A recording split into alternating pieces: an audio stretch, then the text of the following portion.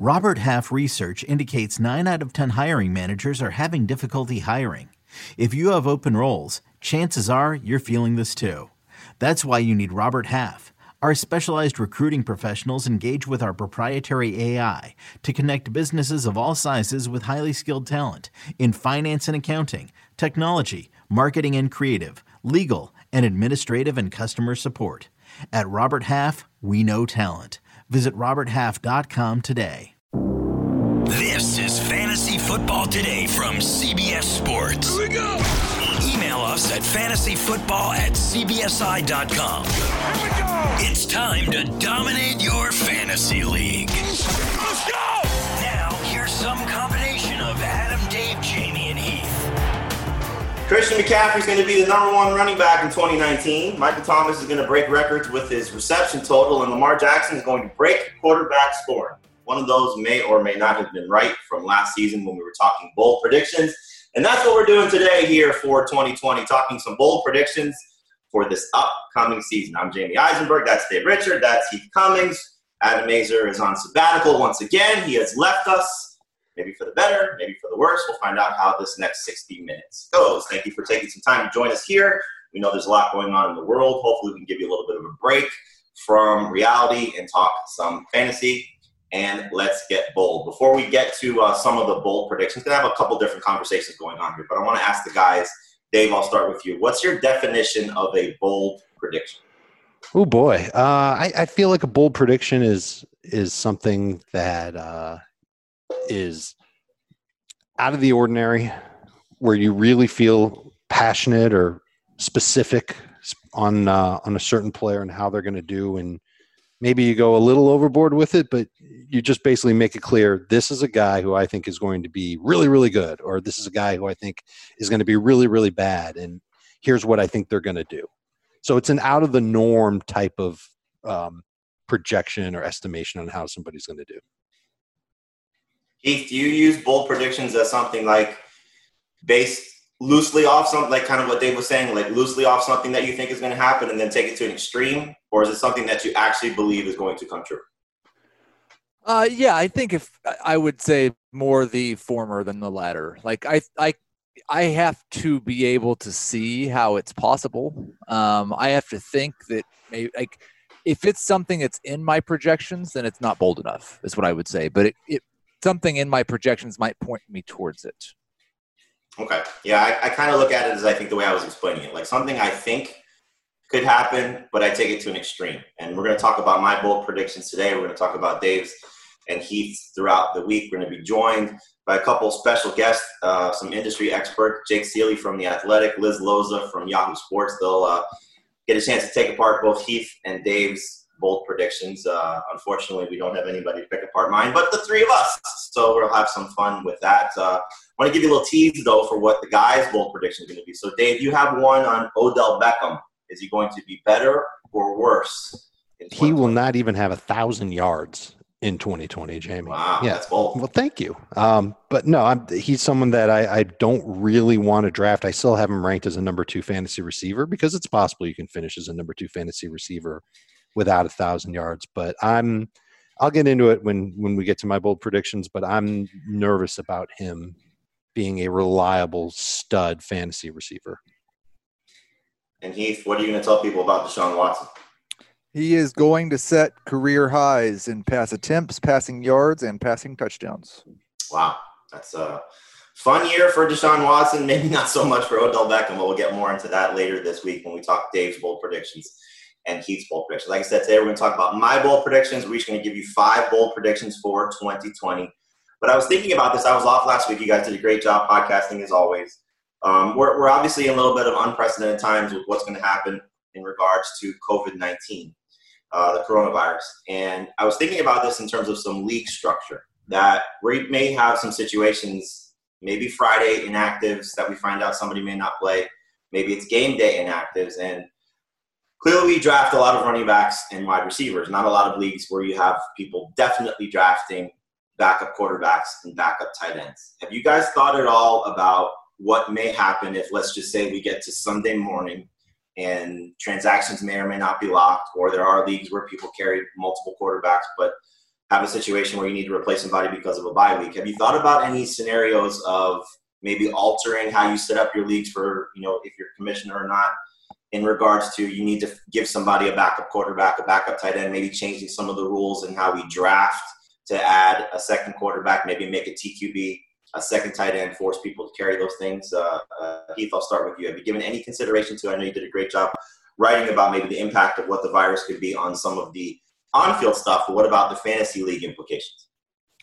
Baseball has talked a lot about how they are going to have possibly, if they play, expanded rosters. And I think that might be a good idea for this year. I generally think it's a good idea anyway, but I would not be opposed at all at adding just a couple of roster spots, make drafts just a little bit deeper. It rewards drafting and makes the waiver wire more difficult. I know that, but in that way, it will be easier to carry both a backup quarterback and a backup tight end. Hopefully, I don't know. I guess we don't know when they're going to be doing testing. I'm presuming they're going to be testing every week. I suppose if the testing's happening on Sunday morning, then we could have, we may just have a situation where we need to have all leagues have Sunday ads available. Would be another thing. That would be fair for sure. Yeah, Dave, how about you? Give me any thoughts of, maybe changing how leagues are set up in regards to what could be something? So, first of all, I would suspect that players are going to get tested every day. At the very least, have their temperature taken. I would think every Sunday if they're walking into a stadium where there's anytime they're walking into a facility, I imagine they'll get their temperature taken and, where have you been for the last 24 hours? Who knows what it'll be, but there will absolutely be a protocol to try and keep anybody who might be sick from coming in and infecting other people. I agree with the idea of expanded rosters, but there could be people like me that try and take advantage. And me, I'm always trying to stash as many running backs as possible.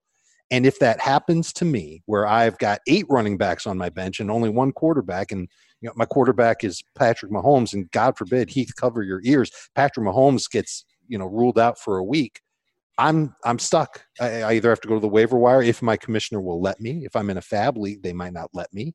And I'm stuck. So I think it's going to end up being the responsibility of every fantasy manager to have your bases covered. And if that means you can't make ad drops on Thursday or Sunday or Monday, you better be prepared just in case. I don't mind adding extra roster spots. I don't think you have to make it mandatory that you must draft 2 quarterbacks and 2 tight ends. I don't think you have to kind of baby your league like that. Everybody can kind of do it on their own, but the best way around it, Jamie, more roster spots and Sunday ad drops. Right, but I think in regards to both those, if you do have more roster spots, you brought it up, Dave, there are going to be people that say, well, I'm going to roll the dice with my quarterback or tight end being fine, that I can stash 6 handcuffs, whatever the case may be, however deep you go. And then with the Sunday ad drops, that's probably okay for the 1 o'clock games, but when you get to the 4 o'clock and the primetime games, there's only so much you can do in terms of managing your league. You can do 4 o'clock ad drops, but that just becomes very dicey in terms of how you're going to sort of set up your league that way. I'm just looking at both sides of this. I think one thing that I think I'm going to do with my leagues is if your quarterback is declared inactive, you could either, I'm going to give the people in my league 2 choices. You can either take the TQB scoring, so you get the backup points of the quarterback there, or then you can pick up a quarterback who's available. So not change the roster limits and just give it put it on me as a commissioner that I have to fix that for the particular owner. And then the tight end. Could you also just make it where whatever quarterback you have on your team, you're automatically allowed to have the backup on your roster without him being on your roster? Right, that's what I'm saying. So it's a set. It may not. If that's the case, then you might as well just roll with TQBs. No, but then that becomes the Saints guys when you get an advantage because of and if Philly does it with Jalen Hurts, that could be an advantage. But maybe that's just something that you work into how your league goes. Yeah, I don't really love the TQB thing unless it's a league that is requires that, and I don't really want to get into too many of those leagues per se. I don't like it.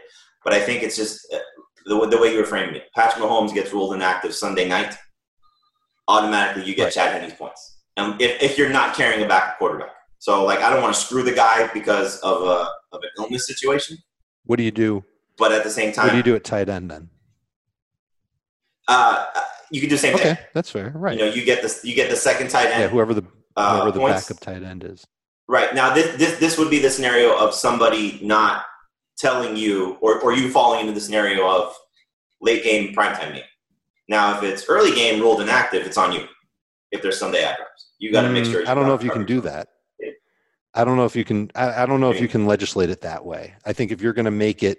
Yeah, that's what I'm saying. Like this is something I don't have an answer for. I'm just telling you, like my thought process. I don't have like this is. The I think plan. it's cool, and I think it's just something that we should start to consider because league setups. Yeah, I think it's cool if you don't have to expand your fantasy rosters in this case. If I draft Patrick Mahomes, I know I've got Chad Henne in case of crazy emergency. In an emergency, right. But is it just for surprise day of game inactives? It has to be.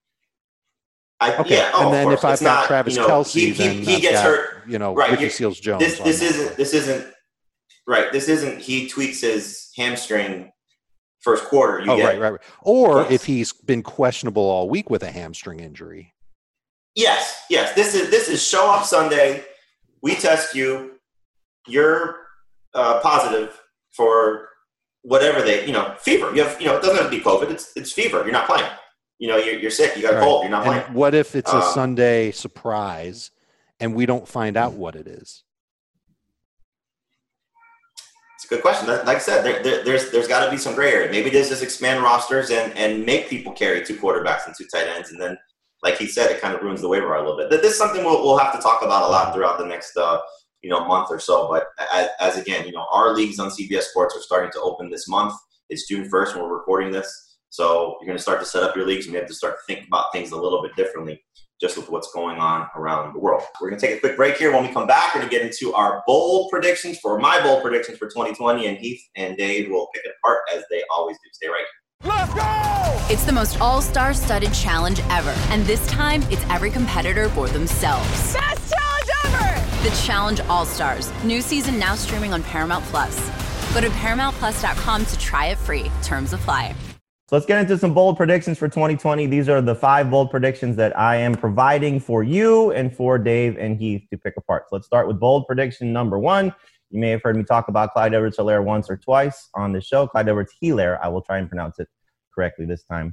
So I say Clyde Edwards-Helaire will be a top 5 running back in PPR by the end of the season. This is what I was talking about at the start of the show. I don't have it ranked this way, but if things go well for Mr. Helaire, Edwards-Helaire, I think he could end up being a top 5 running back in PPR. He is our consensus number 15 running back right now. That is among the 3 of us. I have him ranked number 10. He is going based on Fantasy Football Calculator as the 14th running back off the board with a pick in the second round, the 9th pick in the second round behind guys like Austin Eckler and Aaron Jones, ahead of Leonard Fournette, David Johnson, and Melvin Gordon if you are just talking about average draft positions. So Heath, Mr. Chiefs fan, you love this guy in real life. Do you love him in fantasy as well? I would love it if this was correct. Now, you said the way you said it, I want to verify before I start picking apart. Okay. He will be a top 5 running back when the season is over and we look at the running back standings, or we'll be ranking him as a top 5 back in the second half of the season? No, when the season is over, he will have finished as a top 5 running back in PPR. Yeah, I think if it was the second one, that would still be bold, and I might be on board with it. But I am just a little bit concerned. You mentioned what I wrote about the impact the last time we had a shortened off season, and it's not completely the same. But back in 2011, running backs really had a hard time getting on the field on pass catching downs. And Clyde Edwards-Helaire is awesome at pass catching. He's a different beast, especially when it comes to this class. I think if anybody does early in the year, it will be him. But I still really expect that week 1, Damian Williams is going to get the first carry. And I think week 1, Damian Williams is likely to do more pass blocking than Clyde is. And so that could cause a problem with the first quarter of the season. He's more of a 10 to 12 touch guy than a 15 to 20 touch guy. So I think by the end of the season, we might be ranking him as a top 5 running back. But I don't expect that he will finish as a top 5 running back. Where do you have him ranked now? You're not going to like it. 18? Inside your top 12, outside your top 12? Outside my top 12. In your top 15? No, he's my top 20, not my top 15. 20. Dave, what about you? Where do you have CEH ranked? He's 12th for me in PPR.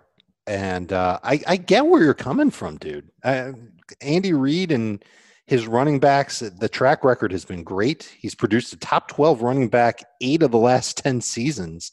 I don't know how many of those times there was a top 5 running back, though, so that's pretty rare. One thing that the last rookie he had was. The last rookie he had that's true. was. Kareem Hunt was that guy. How about this? Running back targets in Kansas City since Reed arrived, they've averaged 116.3 per season. Last 4 years, 112 targets, 102 targets, 128 targets, 99 targets. 99 targets was the fewest amount of targets that running backs have had under Reed with the Chiefs. Now, that's all the targets. It's not one running back getting all those targets. So it kind of goes back to Damien Williams. How long is he going to be a fly in the ointment? How long is he going to take work away from Clyde Edwards-Helaire?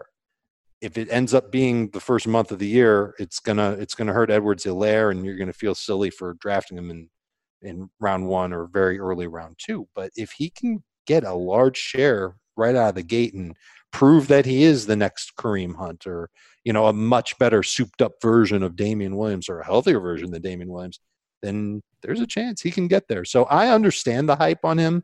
I'm finding myself not drafting him very often, partially because I draft with you all the time, Jamie. Yes, I do take him usually in the middle of round 2. We typically see him go, if I don't take him, back into round 2, beginning of round 3. And I think that's probably where he'll end up living. I think right now his average draft position is not factoring in dynasty leagues. So if you hear, 9th pick in the second round, that is redraft leagues. And again, that's according to Fantasy Football Calculator. But people are excited about the Chiefs running back. If you take the combination of Damien Williams and LaShawn McCoy, you could obviously do this with a lot of running backs, with the starter and the backup, or the guy in the injury replacement. But the combination of Damien Williams and LaShawn McCoy would have been the number 8 running back in PPR last year. So if it is Edwards-Helaire getting most of the touches, that's not a far off place to go to get into the top 5.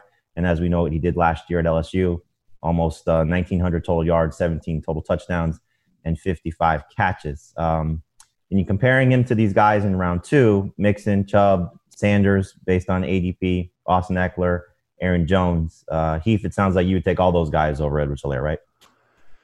Yeah, I would at the end of round 2. And I think what I'm probably going to do with a lot of the rookies, and it will fail with a couple of them if they get off to hot starts, but I'm going to have a hard time drafting them where their ADP is. But I plan on making some offers at the end of September and the early October to get those guys. I don't want to get to November and not have any Clyde Edwards-Helaire on my team. I'm just not sure I'm going to be able to get him in the draft. Right. And for your sake, if he does get off to a slow start, that would certainly help his trade possibilities with somebody maybe looking to unload him for a guy who could be fading by the second half of the season. I did some polls in regards to my bold predictions. So one of the polls was in relation to Clyde Edwards-Helaire, and it was, which running back would you rather have in redraft PPR leagues this year? Edwards-Helaire, Nick Chubb, Derrick Henry, and Joe Mixon. And surprisingly, the other 3 guys were very close. Mixon actually won the poll out of 4,400 votes. With 30% of the vote. Derrick Henry was Nick Chubb was second with 28.5%. Derrick Henry was third, 27.3%. And then the guy who will be top 5, Clyde Edwards-Helaire, 13.9%. So it was a little surprising that Henry didn't win the poll, but very close between Mixon, Henry, and Chubb. And then Edwards-Helaire coming up at the bottom there. Dave, real quick before we move on to the next one, if you draft Edwards-Helaire, do you have to take Damien Williams? You don't have to, but it's a good idea. If the basis of your drafting of Edwards-Helaire is he's an Andy Reid running back, then go all the way with Andy Reid running backs and get them both.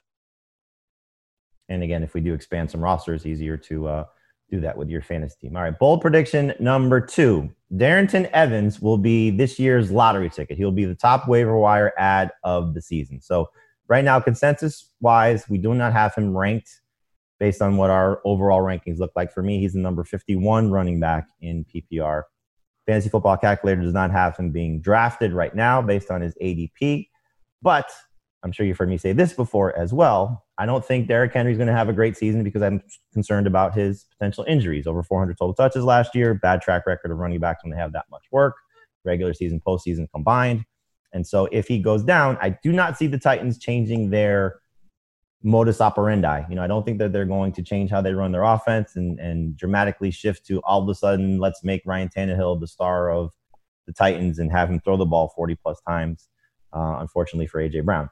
But there we had to just get our obligatory A.J. Brown name reference.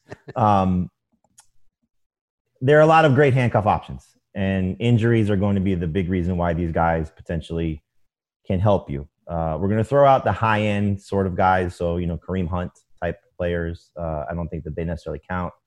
The guys where there's questionable backfield like Matt Breida, Jordan Howard, we'll throw those guys out as well.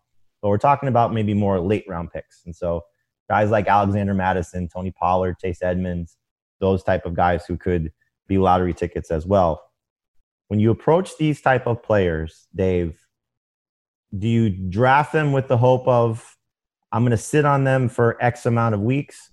Or is it, if the starter is still doing what the starter does early in the season, I have to cut bait and move on? Like, how do you approach taking these lottery tickets? I want to hold on to them for as long as I can, but I recognize that certainly once the bye weeks start and then once injuries start to pile up or poor play in my starting lineup piles up, I'm going to have to make a move. And sometimes that move is trying to trade the backup to the team that's got the starter. So if I draft Darrynton Evans and Jamie, you somehow have Derrick Henry and Henry's doing fine and Evans isn't doing anything, I might try to pair Evans with a receiver to get a slightly better receiver off your team. I don't want to cut these guys if I don't have to, but sometimes you have to. And it's one thing you do have to keep in mind. Maybe this is something to keep in mind when you're drafting these late round lottery tickets is, all right, how long am I really going to hold on to these guys? Am I committed to sticking with them through week 3, through week 5? How long will it take? And, I'm not thinking like that with most of these players, but in the case of Evans, I certainly want to see how the season starts for him. I don't want to have to hang on to him. If I need a backup tight end, my tight end's on bye and he's the most cuttable player. What do you think I'm going to do? I'm going to let him go. If that happens in week 6 or week 7, that's sucks on me that I've got to hold on to him and get nothing out of him, hoping for bad things to happen to Derrick Henry. I think one thing that we also see with some of these guys, and Heath, I'll ask you this because in a lot of our mock drafts that we've done, you take a lot of these handcuffs, not necessarily to handcuff the guys you have, you take it to steal other people's handcuffs per se. Are they getting work in conjunction with the running back that they're backing up? Is it a situation where, like we saw last year with Alexander Mattison or Gus Edwards, they were getting, some work. It may not have been great fantasy production, but they were touching the ball so that you saw what they could do given if the starter did go down. Is that something you look at, Heath, when you're taking some of these backups? And I know the guys that you're typically targeting have been Tony Pollard and Chase Edmonds. Yeah, and I do think those guys will have a role. The nice thing about that, and the thing that I struggle with handcuffs, I really would like to have somebody that I think is good, because we have seen feature backs go down and the secondary guy comes in. I lost a bet over it this year. Hilliman. Sometimes those backups are just kind of bad. And so I feel pretty confident in Tony Pollard and Chase Edmonds if they get the opportunity. In fact, we saw it with Edmonds last year. He was incredible for a couple of weeks. They're going to be very good. And those are the types of guys, and Ben Gretsch talked about this last week, those are the types of guys that I like to target when I don't have great starting running backs. Right. Because if I've built a team with elite wide receivers and a good quarterback and an elite tight end, and one of those guys hits, it's going to be very difficult for teams to compete with you. So that's what I'm looking for in those. And I didn't get a chance to pick apart the Darrynton Evans. I think that's my right. So the Derrick Henry thing, I was doing some research this morning because the 400 touches in the regular season, I think, is pretty well established. You've been writing about that for longer than I've worked at CBS, and you've done some really good stuff. The 400 touches, including the playoffs, I'm not as sure about. We saw in 2018, Ezekiel Elliott did that. He was awesome last year. 2016 and 2017, Le'Veon Bell did it. He was awesome one of those years, and then he sat out. DeMarco Murray and Aaron Foster absolutely fell apart. But Adrian Peterson and Ray Rice did it 3 different times. And other than the last year that they did it in 2012, they were pretty much awesome in the following years. So I'm not sure the track record of injury after 400 touches, including the playoffs, is as convincing to me as the one of 400 touches in the regular season. Oh, for sure. It's definitely more of a regular season argument. And in Fantasy Football Outsiders, they're the ones that started the curse of 370, and that's typically the number that you look for in the regular season. He's also an unprecedented guy in terms of Derrick Henry, though, based on his size.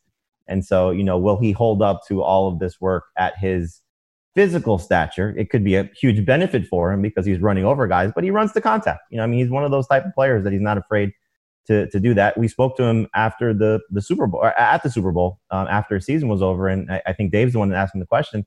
And he said, I could play a full season right now. I mean, he's certainly comfortable and confident in his abilities. But as we saw, offensive line changing a little bit. They did lose Jack Conklin. They're replacing him with a rookie. So we'll see how that happens. We've talked about, the potential regression of this offense with Ryan Tannehill. That could help Henry if they're getting more plays, as Ben has talked about. Maybe he gets more opportunities. The thing that scares me about him also is that if he goes down and then works his way back, he doesn't have the strength of his passing game to rely on. And if Evans is doing something in the passing game and they're changing things a little bit, maybe he's on the field a little bit more. So that's more of a Derrick Henry bust conversation than the Darrynton Evans waiver wire ad. But I think both of you guys said it best. This is a guy that you have to sort of have some faith in and hold on to. We have to see if he's going to play in conjunction. And Heath, you said, you lost the bet on this. In regards to both the one name that we mentioned, Alexander Mattison, we thought he was going to be a lottery ticket for us. He wasn't there. And the guy who replaced him was terrible and lost a lot of people fantasy championships in Mike Boone or fantasy playoffs. And then the other part of it is when Derrick Henry missed time in the fantasy playoffs, the guy that replaced him lost people some fantasy championships and playoffs as well with Dion Lewis. So it's not a guarantee that the guy that just steps into a great situation is good. But I'm looking at Darrynton Evans as somebody I thought he showed up well in what I saw from him in Appalachian State. 23 total touchdowns last year. I think he's going to be a little bit better than what Dion Lewis was. At least that's the hope. And we'll see if he takes Derrick Henry off the field. But again, we're talking bold predictions. We're not talking about actually things that could happen. And so I think most people, rightfully so, will take guys like Madison, Pollard, Edmonds, those type of handcuffs. I did another poll in regard to that. And the results were, as you can imagine, Darrynton Evans probably not close. Of the 2,000 people who voted in that poll, the running backs I put on the list were Madison, Pollard, and A.J. Dillon, just to get another rookie in there. So Madison won that one easily, 52% of the vote. Tony Pollard, 22.4%. A.J. Dillon, 17.8%. And then Darrynton Evans, 7.8%. As you can tell, nobody's drafting him except for me. Let's go now to another bold prediction here. And this is Calvin Ridley will be this year's Chris Godwin. And what I mean by that is the second receiver could be better than the first receiver. Last year, that's what happened. Godwin was better than Mike Evans. I don't think anybody expects Calvin Ridley to be better than Julio Jones, but that's why we're talking about bold predictions. So right now, he is the consensus number 10 wide receiver for us. I have him ranked number 10. I think we all have him ranked number 10, which is why he's at that spot. His average draft position is the 17th receiver off the board, according to Fantasy Football Calculator. And thank you to our buddy Shaggy B, Ben Trager, for doing all of this research to make things easy on me.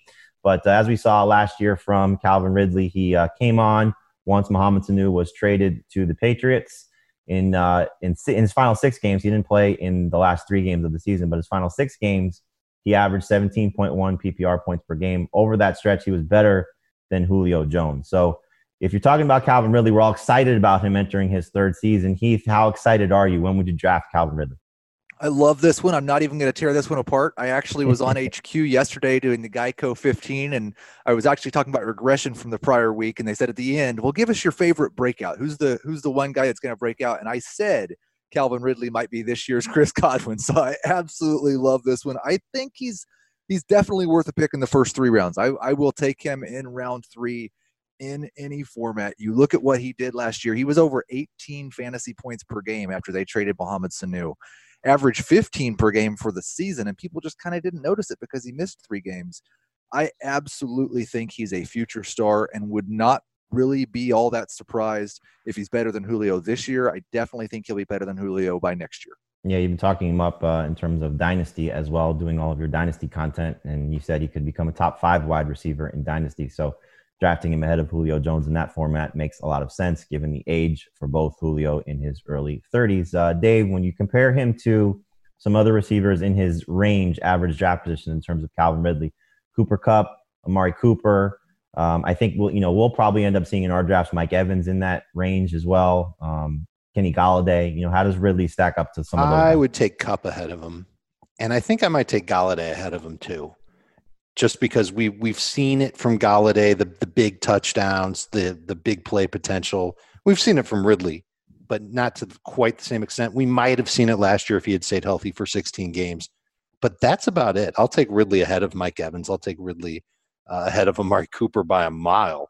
The only thing that I think could slow Calvin Ridley down, there are two things. Number one, Todd Gurley regains his old form, and all of a sudden he's a running back on fire, and the Falcons have a run game that they can really lean on. That would mean the offensive line is better, and that would take targets away from everybody in Atlanta.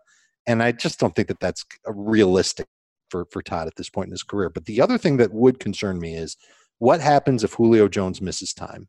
And now it's pretty clear what defenses would do if there's no Julio on the field. They're not going to double team Russell Gage. They're going to go after Ridley. And I'm not convinced yet about him beating double teams. And I think a lot of where his success has come from is playing opposite Julio Jones.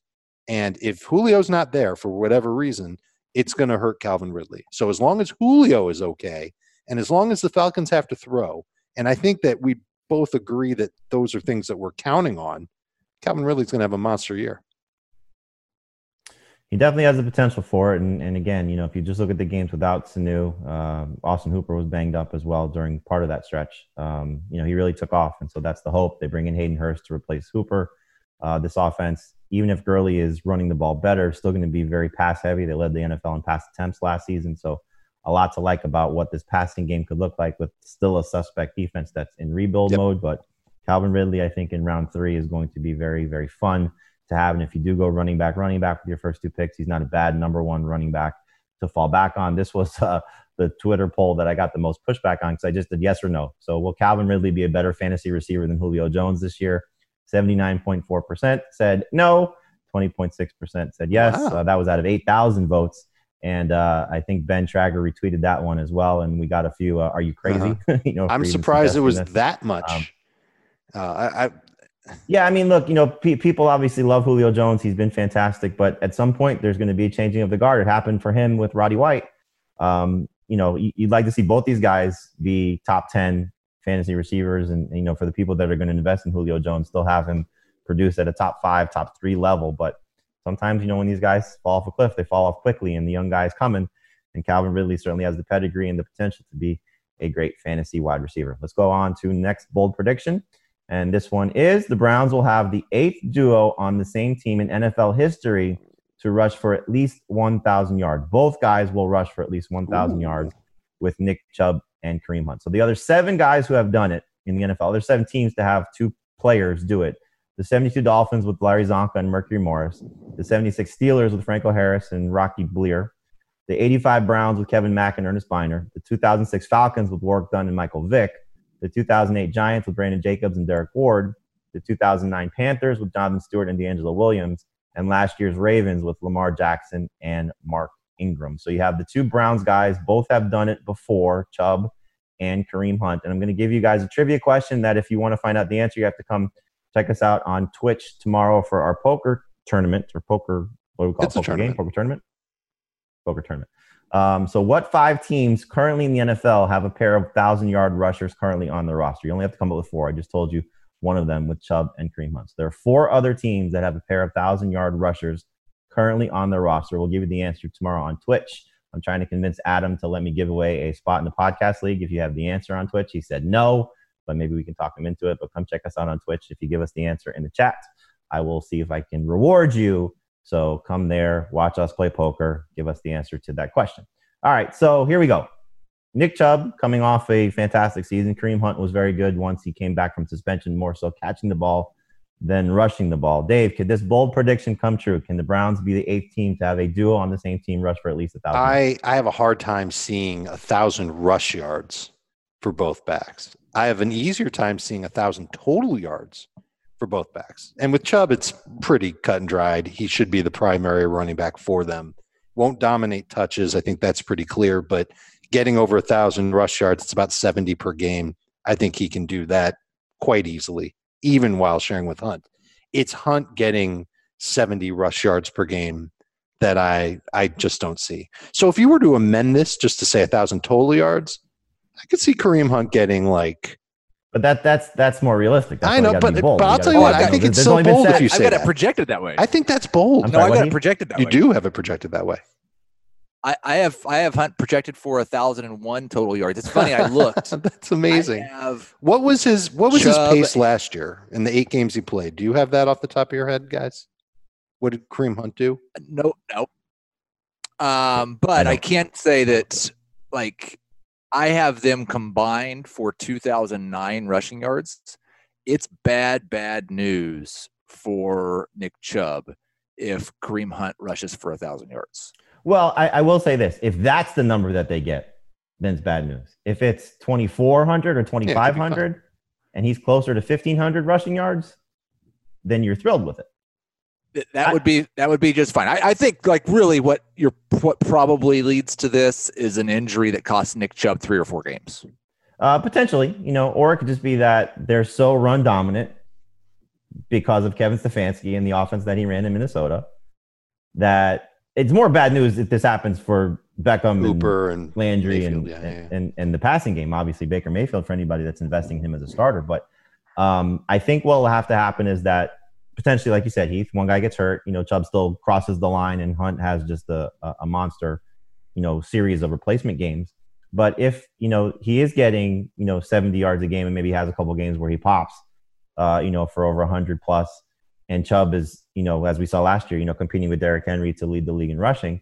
It's happened before. Again, some of the names that we gave you, throw out the Falcons with Michael Vick and the Ravens with Lamar Jackson, where a pair of running backs have done it. And the one that kind of stood out to me was the Giants situation where Derek Ward wasn't a great fantasy option in terms of being a superstar because he didn't score a lot of touchdowns, but he still gave you the 1,000 yards rushing, and Brandon Jacobs was the monster guy there. Same thing with Warwick Dunn. He didn't have a lot of touchdowns, but he was clearly good in the passing game. So, Heath, you're the most excited about Hunt. I was looking at the rankings. You have him in PPR, I think at 20, if I'm not mistaken. So you are drafting him as a starter in that format. Yeah, and I just looked. He was on pace for about 920 total yards last year, 74 catches, though. So I think that there is a pretty big difference in his value from non-PPR to PPR. But I think, like, there's 2 things about him. One, I think he can be good with Kevin Stefanski there calling 400 rush plays a game, even if Nick Chubb doesn't have any problems at all. The other thing is when you're drafting him, you might be in the 7th round drafting a top 5 running back, because we talked about the handcuffs before. He's a handcuff that you can start every week and feel okay about it in PPR. And if Nick Chubb goes down, there's very few running backs that we would like better than Kareem Hunt on a week-to-week basis. He is an extremely talented back. He's very good in the passing game. They are going to throw the ball to their running backs for sure, and they are going to run it a ton. So I think there's room for him to be a top 20 back. I believe he was top 15, top 16 last year in PPR in the second half of the season, while Chubb was right around 10th or 12th. So there's enough room for both these guys to be top 20 backs. They did it last year. Yeah, for sure. If things stayed the same, and the question becomes is how much more work do they give him? Because, it's hard to say, we're throwing you in week 10 and you're going to handle everything, and so is he going to be able to handle everything? That would be the expectation, not necessarily in terms of the total touches, because Chubb should still get more total touches, but he's going to hurt Nick Chubb to a certain extent. As we saw last year, the numbers that he had pre-Kareem Hunt playing and post-Kareem Hunt playing. Now, some of that was unfortunate touchdown numbers, touchdown totals. He could have done a little bit better in that regard. We talked about that. You guys talked about that in some of the advanced stats podcasts that you broke down. But I think there's a lot to like about both these running backs, and maybe Kareem Hunt could hurt the overall ADP for Nick Chubb. He's going as the 10th running back off the board in round 2. For me, he's number 11. He's our consensus running back number 11 when you talk about where Nick Chubb is, and for Hunt, his ADP. His consensus ranking is 28th. I have him 29, but he pulls up the consensus a little bit. I think, Dave, I saw you have him 30, right behind a guy like Raheem Mostert. So you would take Mostert in PPR over Kareem Hunt? Because I think there's just more upside with Mostert. Even though he'll split. There's more non-injury upside. Fair. That's the way to put it.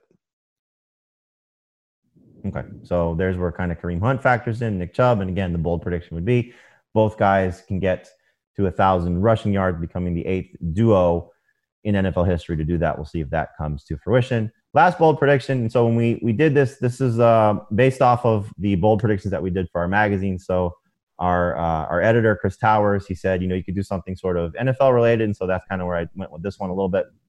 And it ties into fantasy as well, based on a quarterback that you may like, is Tyrod Taylor leads the Chargers to the playoffs. And by that, I mean, he's going to be the starter from start to finish for the Chargers. And so can have the potential to be a very good fantasy quarterback. Our consensus ranking on Taylor is number 28. I have him ranked number 25. If I thought he was starting for 16 games, he probably would be close to 12th for me. His average draft position, as you would expect, he's not being drafted. But if Taylor was the starter for the Chargers, we know they improved their offensive line this offseason by adding Trey Turner and Brian Bulaga. They have one of the best group of skill players that you have in the NFL with Keenan Allen, Mike Williams, Austin Eckler, and Hunter Henry. It's a very strong group that I think would help Tyrod Taylor. And as we saw from him as a starter previously, he's got 2 years on his resume with at least 568 rushing yards and 4 rushing touchdowns. So we like that from our quarterbacks when they run. Favorable early season schedule. If you're just talking about somebody to stream, they get the Bengals, the Chiefs, the Carolina Panthers, and the Bucks in the first 4 weeks. And so, Heath, I know you're very excited about Tyrod Taylor as well. If you found out he was starting the entire season, would you buy into him as a potential starter? Yeah, this is another one of those situations where I'm trying to pull up the consensus ranking, and apparently Dave is dragging it down, because if his consensus is 28 and you have him 25th, then Dave may not have him ranked. I have him 20th, and that's below where I have him projected. I do think if you told me Tyrod Taylor is playing 16 games in 2020, I would tell you he's going to finish as a top 14 quarterback in either format and top 12 quarterback in formats that reward 4 points per pass touchdowns. He's in a fantastic situation. Keenan Allen, Mike Williams, Hunter Henry, Austin Eckler, very good defense. I think there's a very decent chance the Chargers go to the playoffs, and I cannot see them changing quarterbacks for as long as they're in the playoff race. So I like this one. And the reason we say changing quarterbacks, we just mentioned, they drafted Justin Herbert. So that's part of the problem here, is that they invested heavily in a quarterback in the top 10 first-round pick. Guy who could take over easily. This happened to Tyrod Taylor once before with the Cleveland Browns. It was the number 1 overall pick when the Browns took Baker Mayfield, but Taylor lasted 2 games and then was replaced by Baker Mayfield. Could be a little bit different scenario because of what Anthony Lynn has been saying about Tyrod Taylor, kind of the storyline we've talked about a lot, the offseason, not really having one. So can the rookie come in and be ready to go? Dave, I guess you're the one dragging Tyrod Taylor's consensus ranking down. I'm sure that has to do clearly with Justin Herbert. But again, the scenario being, if he starts 16 games, where do you think he would finish? I think he would be around 15th. And he should be 24th in my ranking. So my apologies for dragging him down maybe a little too much. I'm putting my thumb on the scale a little too much on Tyrod Taylor. But yeah, if he's playing 16 games, then he should be good. I'm still a little skittish on him, just based on how he threw when he did start for the Browns. He completed less than half of his throws. That's usually not a good thing. And does it mean that the Chargers offense becomes, kind of a conservative offense, run-focused offense where they don't take a lot of chances downfield? I don't know if they really even have a great deep ball receiver at this point. So it might mean that he's going to have to be efficient and have a lot of volume. Not sure he's going to have a lot of that. How much is he really going to run? He's not the same age, obviously, as when he was doing it in Buffalo. But yeah, Anthony Lynn's a fan of his. He's going to start to begin the season. And unless Justin Herbert looks great in training camp in the preseason, it's going to be a long time before we see him on the field. So Tyrod's got a shot. And you mentioned the schedule. You said it's great early on. Jamie, it's good all season long for the Chargers. I graded them with the best schedule. They play a lot of soft defenses along the way. They're going to be in a lot of games where they're going to have to throw. When they play the Chiefs and the Broncos and the Raiders, I do think that there is some potential there. I'm more concerned about Tyrod not only keeping the job, but playing effectively and having a lot of explosive plays. Yeah, I mean, look, there's a reason he's bounced around to several teams since being the starter in Buffalo, taking them to the playoffs, and then not able to sustain being the long-term starter there. And again, he was replaced in Cleveland for Baker Mayfield. I did another poll in regard to this one as well. And so which really late-round quarterback do you have the most interest in for redraft leagues? Tyrod Taylor, Gardner Minshew, Teddy Bridgewater, and Jimmy Garoppolo. Heath, where do you think your boy finished? First, second, or third? Third. He was third. So it was very close between Teddy Bridgewater and Jimmy Garoppolo. This is just shy of 3,000 votes on this one. Garoppolo was 31.9%, Bridgewater 31.5%, Gardner Minshew 24.8%, and Tyrod Taylor at 11.8%. So nobody's buying into my bold predictions at all. Understandably so. But again, that's why we talk about them being bold. But Tyrod Taylor, the bold prediction being he leads the Chargers to the playoffs, which in turn would make him a potentially starting fantasy quarterback if you want to trust him throughout the course of the season. So there's the bold predictions. Yeah, one more thing, just quick on Taylor, because I use projections for my rankings as like the basis. I do think that like if you're just ranking based on where he should be drafted, he should be ranked higher than his projection, not lower, because that start of the season schedule is so good, and you can always just stream if he gets benched.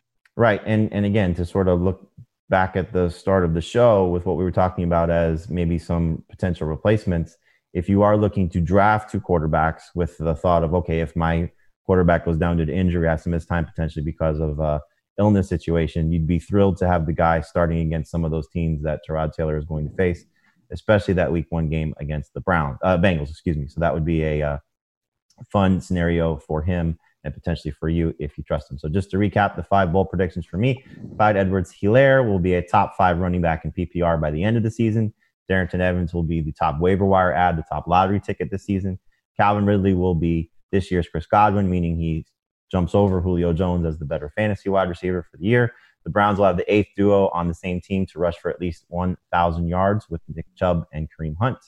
And Tyrod Taylor leads the Chargers to the playoffs. So looking forward to hearing Dave's bold predictions. Keith's bold predictions will be joined by Liz Loza and Jake Seeley to break those down as well. So fun week of bold predictions here. But we're also going to answer your questions. Thank you for sending them to us with your Apple Podcast reviews. We appreciate those. Give us a nice review, and we will read your questions on the air. This one comes to us from Marty Marr 86. Dave, where is he from? Boston. Austin or Boston? Boston, Massachusetts. Boston. Yes. What was the movie where they got that confused? It was. They confused Boston and Austin? Yeah, it was. Oh my gosh, why am I blanking on this? Better not be a movie that Jesse Eisenberg was in, otherwise you're going to hear about it. No, it wasn't. It was Road Trip. Yes, Road Trip, where the girl went to go chase him in Austin, and he was in Boston, or vice versa, whatever she went to. Thank you, Shraggy B, chiming in, giving us the answer there, as he always does. All right, so hello, Turkish Mickey and Frankly Four Fingers. Any idea? Anybody? Turkish Mickey, Frankly Four Fingers. No, don't know. Heath? No, it sounds like it's probably a mob movie. No, it could be. Or a mouse. Please grade the trade in 0.25 PPR Dynasty. I traded Miles Sanders and Tyler Lockett for Devontae Adams and Ronald Jones. Marty Marr 86. Other running backs are Alvin Kamara, Clyde Edwards-Helaire, and James White. Other wide receivers are Julio Jones, Keenan Allen, and Terry McLaurin. So grade the trade, 0.25 PPR. Miles Sanders and Tyler Lockett for Devontae Adams and Ronald Jones. I kind of hate it. I'd rather have Sanders and Lockett. Yeah, I think I would too. I think you almost have to, don't you? Yeah.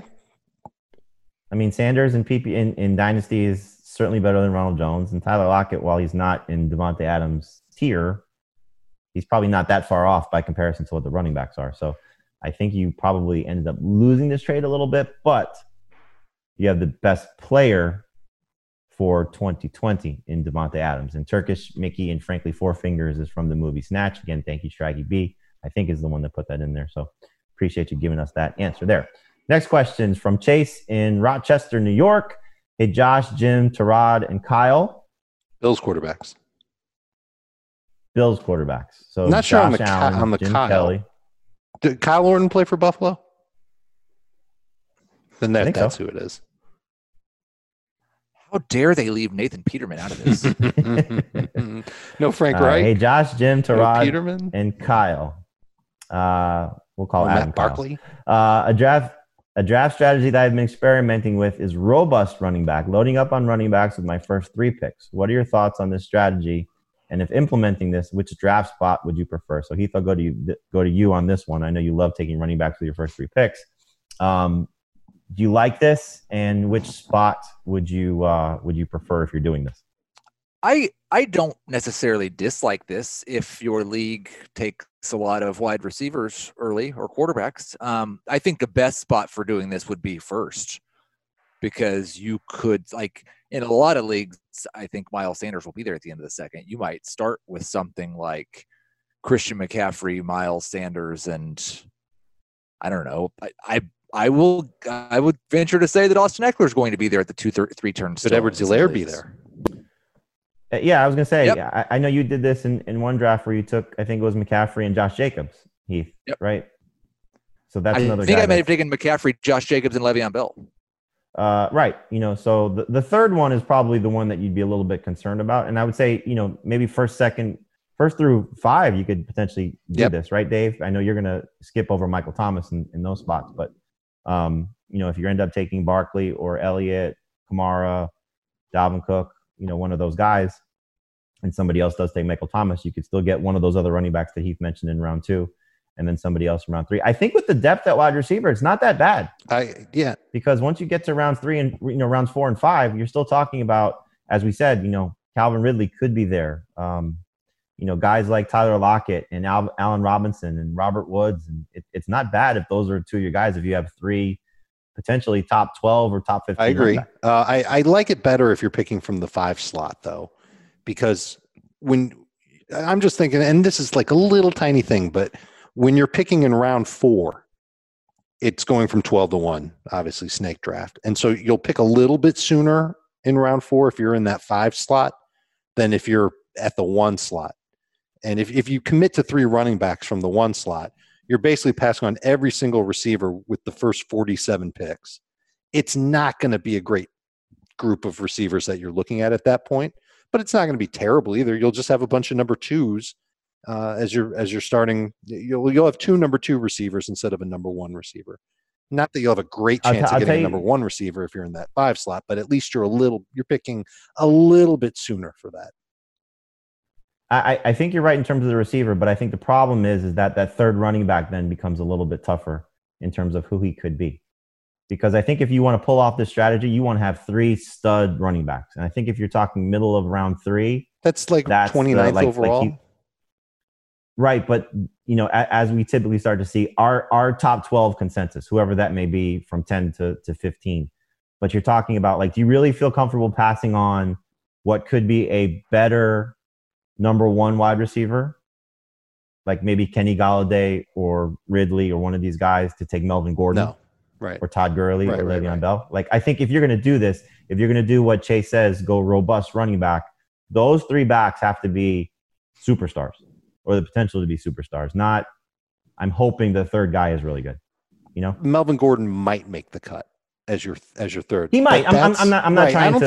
I don't think you feel jazzed about Melvin Gordon as. Right. I think if you want to do this, kind of what Heath was saying, you want to come away with Christian McCaffrey, Miles Sanders, Austin Eckler, 3 guys like that, or Clyde Edwards-Helaire, or Josh Jacobs, somebody who's got the chance to be top 5. And I don't know if Melvin Gordon or Gurley or Chris Carson, if he's still in that range, Le'Veon Bell, if he's still in that range, Fournette, whatever the case may be. Those guys don't feel like this is the right way to go. Get the receiver first. 3 guys that are a little bit better. So it is interesting depending on where you draft. So it could be middle of the first round, could be the beginning of the first round. And look, if you're at the back end of the first round, you're getting 2 really good running backs and then hoping a third guy potentially falls to you that you like. Gary, in a town northeast of Florida that begins with J. Jacksonville. There you go. Jacksonville. Deer McClain, Riggs, and Murtaugh. Well, Riggs and Lethal Weapon. Lethal Weapon is Riggs and Murtaugh. Yeah. Combination, I guess? I don't know. All right. Should I pay more attention to the rankings for full PPR or non-PPR for a half PPR league? Keith, which one do you tend to point people toward when they ask you this question? I would say full PPR. Just downgrade the guys that are benefiting more from that format.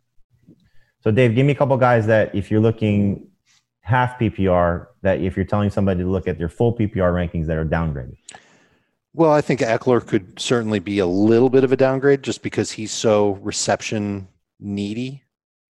Le'Veon would be another one that I wouldn't be nearly as excited about in half PPR compared to full. James White, Tariq of course, Cohen, yeah, those guys too. Yeah, anybody where the primary reason why you're drafting them is because of their catches and not because of their other talents.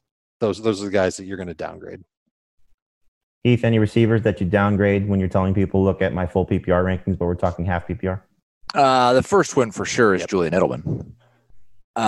Keenan Allen, I would say, would be another one. I think a really easy way to do it is if you look at the non-PPR rankings and the PPR rankings, anyone who's significantly higher in PPR, that's someone you need to downgrade a little bit in half. Yes, full PPR, half PPR, non-PPR. It's sometimes gets a little bit tricky. We need to do a better job of showing and displaying our half PPR rankings. We'll certainly answer all of your questions whenever you have them. So thank you for sending to us with our Apple Podcast reviews.